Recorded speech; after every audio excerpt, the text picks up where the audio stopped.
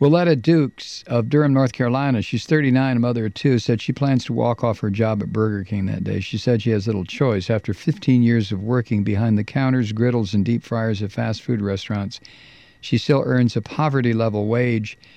She said her highest salary has been $8.65 an hour, and she rarely is scheduled for a 40-hour week. You know, it goes on and on and on. And a lot of piggish right-wing talk show hosts will say, well, then why are they in that kind of a job? They say that because they don't have a clue. They really mean the question, why are they in that kind of job? Why do they have a radio program like I do? There is a magical world where McDonald's workers are paid $15 an hour. Did you know that? Where is it? It's Australia. From The Atlantic via tvnewslies.org, last week, fast food workers around the United States, this is about a week or so ago, walked off the job again to protest their low pay and demand a wage hike to $15 an hour, about double what many of them earn today. There's a certain irony that in Australia, where the minimum wage for full-time adult workers already comes out to about $14.50 an hour. Do you hear what I'm saying? Australia, the minimum wage there is $14.50 an hour.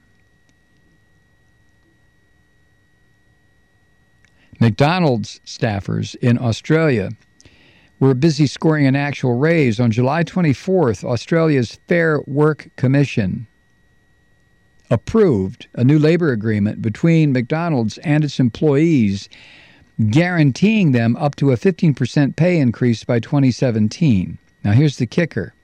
Many Australian McDonald's workers are already making more than the minimum wage to begin with, and the minimum wage comes out to about $14.50 an hour.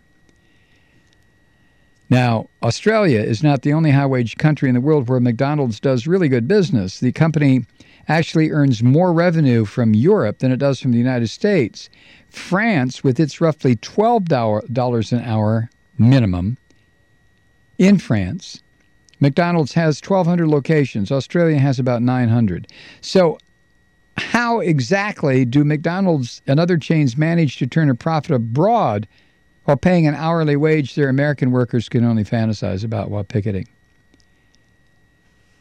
Well, part of the answer boils down to higher prices for this slop food. I don't know why anybody eats this garbage, but academic estimates have suggested that worldwide, worker pay accounts for at least 45% of a Big Mac's cost. In the United States, the figure's a bit lower. But generally speaking, in countries where pay is higher, so is the cost of 2 all-beef patties.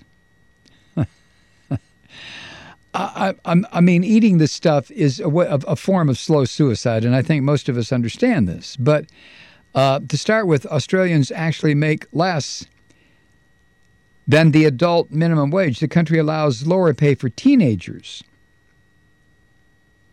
And the labor deal that McDonald's struck with its employees currently pays 16-year-olds about $8 an hour. Not altogether different from what they'd make in the States. But if you're an adult, according to The Economist magazine, Australians have paid anywhere from 6 cents to 70 cents extra for their Big Macs compared to Americans. That's a 1% to 17% premium. Now, if you were to simply double the cost of labor at your average U.S. fast food joint and tack it onto the price of a sandwich, you'd expect customers to be paying at least $1 or more. I don't think any of this garbage should be sold. I'm not trying to come down on the people who are stuck in these jobs, but Jesus Christ, do you realize what you're contributing to? You know, when I was in high school, I worked at McDonald's. I really did. The first one that opened in Toledo, Ohio, and I think it was in 1950-something. Was it 50-something? Am I that old? I think it was. And I really liked the job because I got 90 cents an hour and all the food I could eat.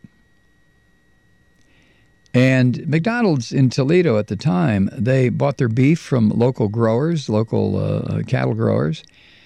No feedlots. This is, for the most part, I'm telling you, mostly grass-fed beef. Who knew? The French fries, they would bring in 80-pound sacks of potatoes, also grown locally. And we have to run them through a peeler and then sit there like in the military and cut out the potato eyes and get the remains of the skin and then put them into a cutter that would turn them into French fries. It was a lot different. But why anybody eats this filth now? Shocking to me. Anyway, August 29th, on that day, don't walk into a fast food sewer twice. That way you'll support the strikers. We'll be right back.